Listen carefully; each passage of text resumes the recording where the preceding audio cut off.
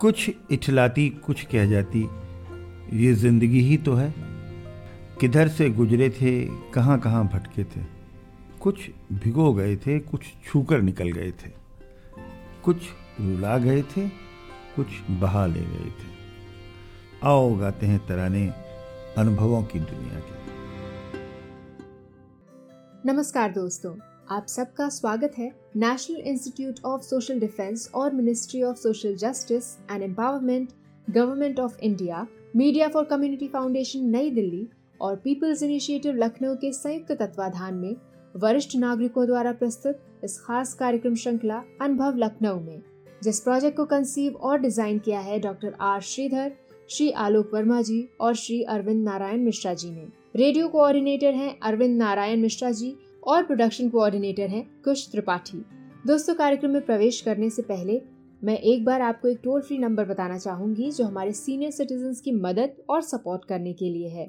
आप इस नंबर का इस्तेमाल सुबह 8 बजे से रात 8 बजे के बीच में कर सकते हैं। यदि आपको किसी प्रकार की मदद और सपोर्ट की जरूरत है तो आप इस टोल फ्री नंबर 14567 पर कॉल कर सकते हैं। एक बार फिर से नंबर रिपीट कर देती हूँ, आप चाहें तो इसे नोट भी कर सकते हैं।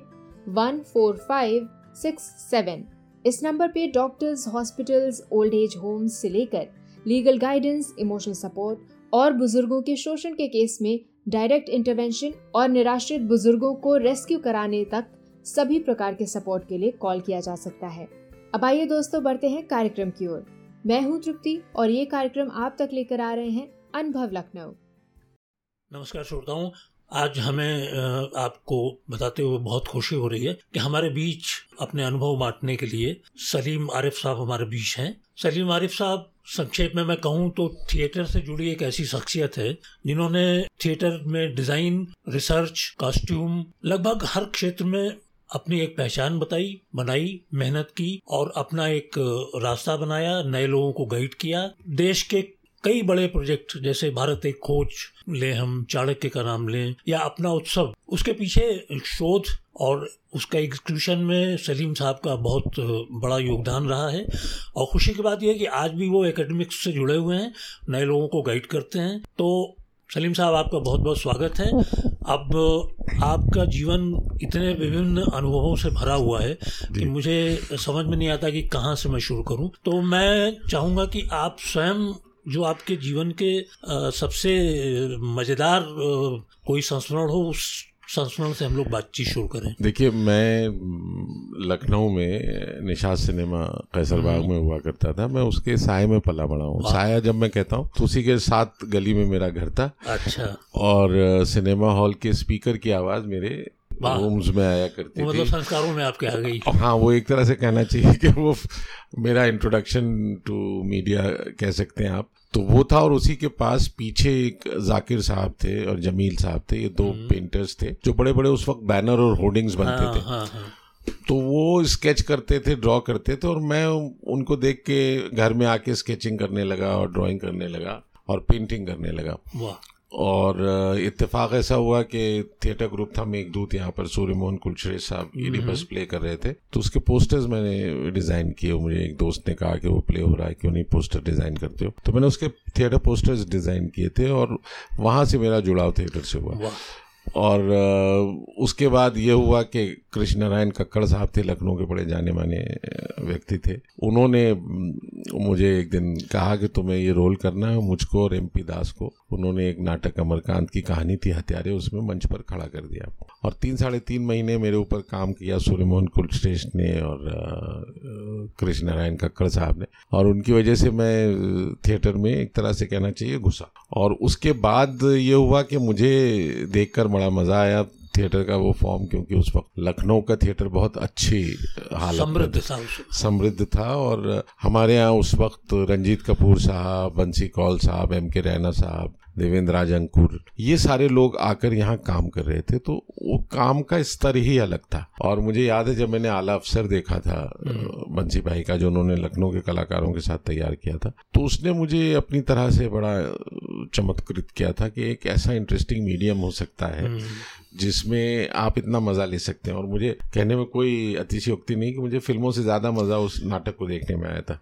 तो मेरे लिए वो जो एक एक्सपीरियंस था, बहुत बड़ा आप सौभाग्यशाली रहे कि आपको ऐसे लोगों के साथ काम करने का मौका मिला। तो वो हुआ। और उसी के वक्त रंजीत कपूर साहब का बेगम का तकिया प्ले देखा मैंने। उसमें national school of drama repertory के एक्टर्स थे, उसमें रघुवीर यादव थे, कुलकर्णी साहब थे, उत्तरा बावकर जी थी, के रैना थे, मधुमालती मेहता जी थी, विजय कश्यप थे। तो मैं उस पाए के कलाकार एक साथ इतने मंझे हुए और इतने फिनिश्ड प्रोडक्ट के तौर पर, जिसमें डिजाइन अच्छा, कॉस्ट्यूम अच्छा, तो वो थिएटर का जो अनुभव था मेरा, उसने मुझे एक तरह से ऑलमोस्ट मेरी ज़िंदगी डिसाइड कर दी। कि मुझे लगा मेरी इंटरेस्ट की जितनी चीज़ें हैं, जिसमें लिटरेचर है, जिसमें पेंटिंग है, म्यूज़िक है, वो सारी थिएटर में मुझे मिल रही हैं। और इत्तेफाक ये हुआ कि उस वक्त राज बिसारिया साहब लखनऊ में काम कर रहे थे, और काम आज भी कर रहे हैं, बहुत ऊपर वाले की दया। तो राज साहब हमारे टीचर भी थे, यूनिवर्सिटी में इंग्लिश पढ़ाते थे, और उनका ग्रुप भी था।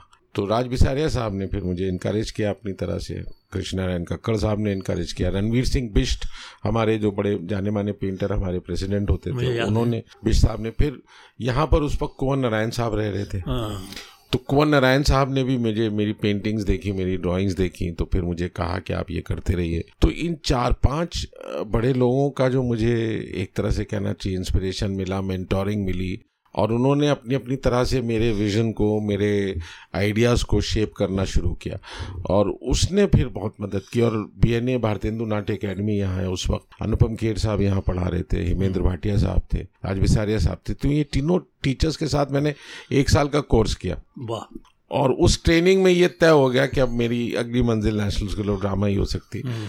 और मुझे फॉर्चुनेटली वहाँ एडमिशन, मेरा सिलेक्शन हो गया, और मुझे स्कॉलरशिप के साथ नेशनल स्कूल ऑफ ड्रामा में जब एडमिशन मिला। जितने भी नाम आपने लिए, मुझे एक चीज इसमें कॉमन लगती है कि ये लोग अपनी कला के प्रति इतने समर्पित थे, डेडिकेटेड थे। तो मैं समझ सकता हूँ कि आप कितने भाग्यशाली रहे होंगे कि आपको इन लोगों के साथ काम करने का मौका मिला। बिल्कुल। और इसमें एक बड़ी बात ये भी थी कि ये वो सब लोग थे जिन्होंने हम में वो वैल्यूज एक तरह से इनकलकेट की। तो अगर कमिटमेंट की बात है, टाइम पे आने की बात है, या एक स्तर से ऊपर उठकर काम करने की बात है, वो मुझे इन सब से शऊर मिला, इन सब से गाइडेंस मिला। तो एक फिनिश्ड प्रोडक्ट देने का जो ऑडियंस की तरफ जिम्मेदारी है एक थिएटर वर्कर की, आई थिंक मुझे सबसे बड़ा टेक अवे इन लोगों से एक तो ये मिला।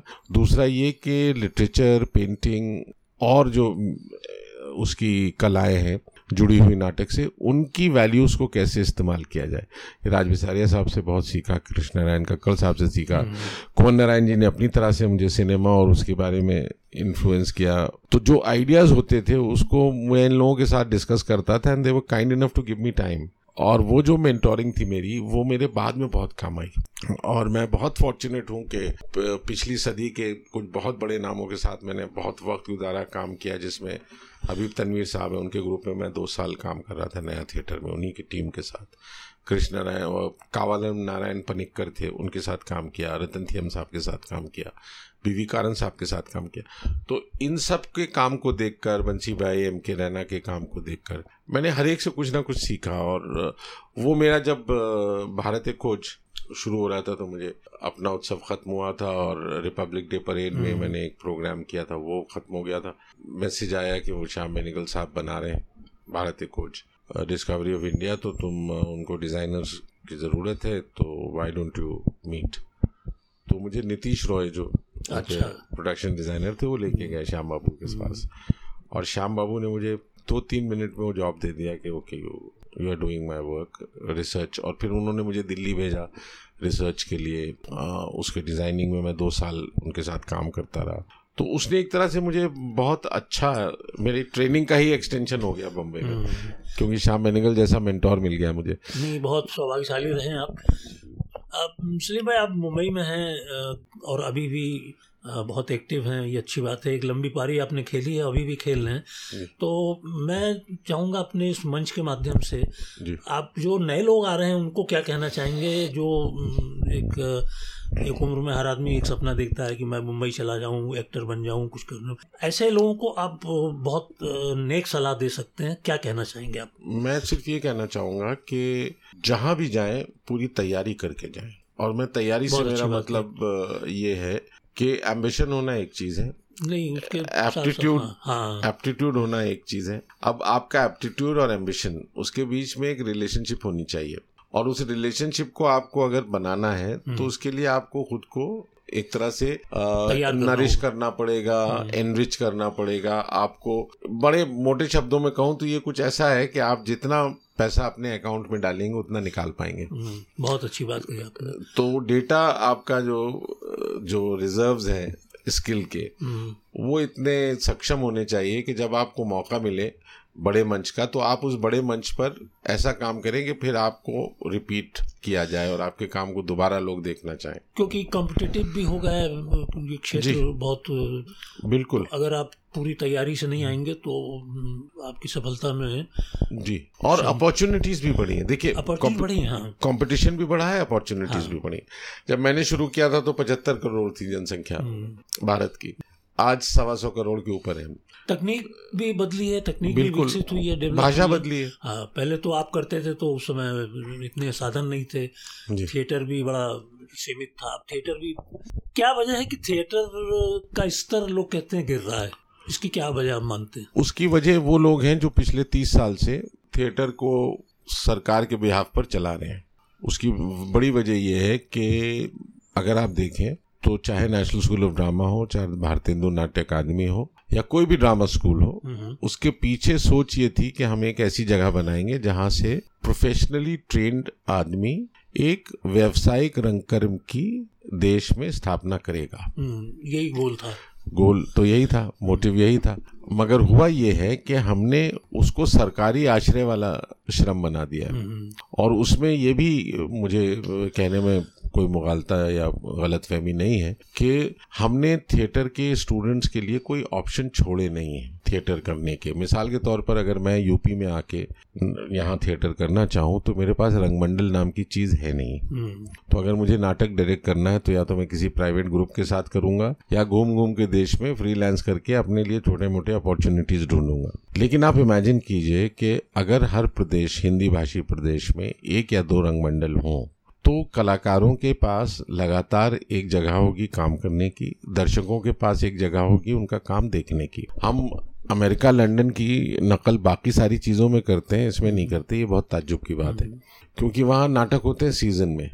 3 महीने के लिए एक प्ले एक ऑडिटोरियम में चलता है, उसके नंबर ऑफ शोज होते हैं, फिर वो वाइंड ऑफ होके 3-4 साल बाद किसी नए वर्जन में वो नाटक आता है, अगर उसमें कुछ बात होती है, वरना वो होके खत्म हो जाता है। हमारे यहाँ हम सैटरडे संडे एक शो करते हैं, उसके लिए पूरा तामझाम करते हैं, फिर अगली सैटरडे संडे कब मौका आएगा हमें पता नहीं होता, कई महीने का अंतराल होता है। तो ना तो दर्शकों को नाटक देखने की एक रेगुलर वो बनती है आदत, ना कलाकारों को।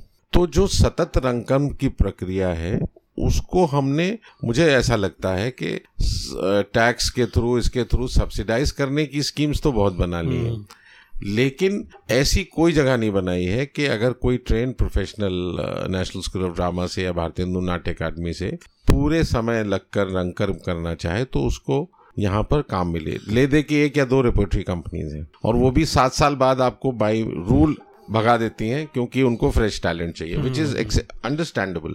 लेकिन 7 साल अपनी जवानी देकर अब सुरेखा सीकरी जैसी जबरदस्त कलाकार, वो वाकई फिल्मों में चरित्र अभिनेत्री बनती हैं जिनके लिए बहुत ज्यादा रोल लिखे नहीं जाते हैं। तो रोटी तो बिल्कुल तो चलानी है ना। और मुझे बहुत बुरा लगता था कि मनोहर सिंह भाई को जब मैं देखता था वहाँ बम्बई में छोटे रोल करते हुए, क्योंकि हमने उनको तोगलक के रूप में देखा था। हमको लगता था कि ये हमारे सबसे बड़े एक्टर हैं स्टेज के, और उन सबसे बड़े एक्टर को जब हम देखते थे कि फिल्म के दूसरे एक्टर्स के मुकाबले वो काम नहीं मिल रहा, वो रोल्स नहीं मिल रहे, तो अच्छा तो नहीं लगता था। सुरेखा जी को देख के भी मुझे ये लगे तो बहुत, अगर वो सीरियल ना होता तो उनका वो रिकग्निशन उस तरह से ना होता, और जाते जाते उनका रिकग्निशन बढ़ा, लेकिन वो उस रिकग्निशन से बहुत बड़ी कलाकार थी। बहुत फिल्मों ने न्याय नहीं किया, बहुत से थिएटर के जी मैं यही कहना चाह रहा था, यादव हैं, इन लोगों को उसकी वजह ये कि ये रघु भैया ने भी अपना 7-8 साल जीवन का रिपर्टरी में, अपनी जवानी का best years of his life he gave to repertory company. जब रिपर्टरी का टर्म खत्म आया, जब कोई ऑप्शन नहीं बचा, तो बम्बई जाएंगे आप, क्या करेंगे, अभिनेता बिना रोल के अनएम्प्लॉयड है, तो वो करने लगे। सेम विद गोविंद नामदेव जी, कुछ लोग थे जो सीधे चले गए। अब उसमें कोई बुराई नहीं है क्योंकि वो वापस सब थिएटर में आए हैं। हाँ। अच्छी बात यह है कि आज चाहे मैं हूँ या कुमुद मिश्रा हूँ या नसीरुद्दीन शाह साहब हूँ या परेश रावल हूँ, ये सब नाटक से जुड़े हुए हैं। तो हम लोग अपनी तरह से नाटक के साथ एक रिश्ता बना के रहे। नाटक कर्मी ही है ये लोग। जी, हम लोग सिर्फ ये है कि हमारी जीविका दूसरी जगहों से चलती। सलीम भाई, आपसे बातचीत करके बहुत अच्छा लगा हम लोगों को, लेकिन हमारी समय सीमा हमें रोक रही है और हम ये बातचीत का सिलसिला आगे भी जारी रखेंगे। बहुत बहुत शुक्रिया, बहुत बहुत धन्यवाद। दोस्तों, फिलहाल वक्त हो चुका है आपसे विदा लेने का, और चलते चलते आपको एक बार फिर से अपने वरिष्ठ नागरिकों की सहायता और सपोर्ट के लिए जो elder line toll free number है वो बताना चाहूंगी, 14567। इस नंबर पर आप सुबह 8 बजे से रात 8 बजे तक कॉल कर सकते हैं और किसी भी प्रकार की सहायता आपको यहाँ पर प्रदान की जाएगी। अगली बार फिर लौटेंगे ऐसे ही किसी खास शख्स की प्रेरणादायक जीवन यात्रा की कहानियां लेकर। तब तक के लिए स्वस्थ रहिए, खुश रहिए। मैं तृप्ति लेती हूँ आपसे इजाजत। नमस्कार।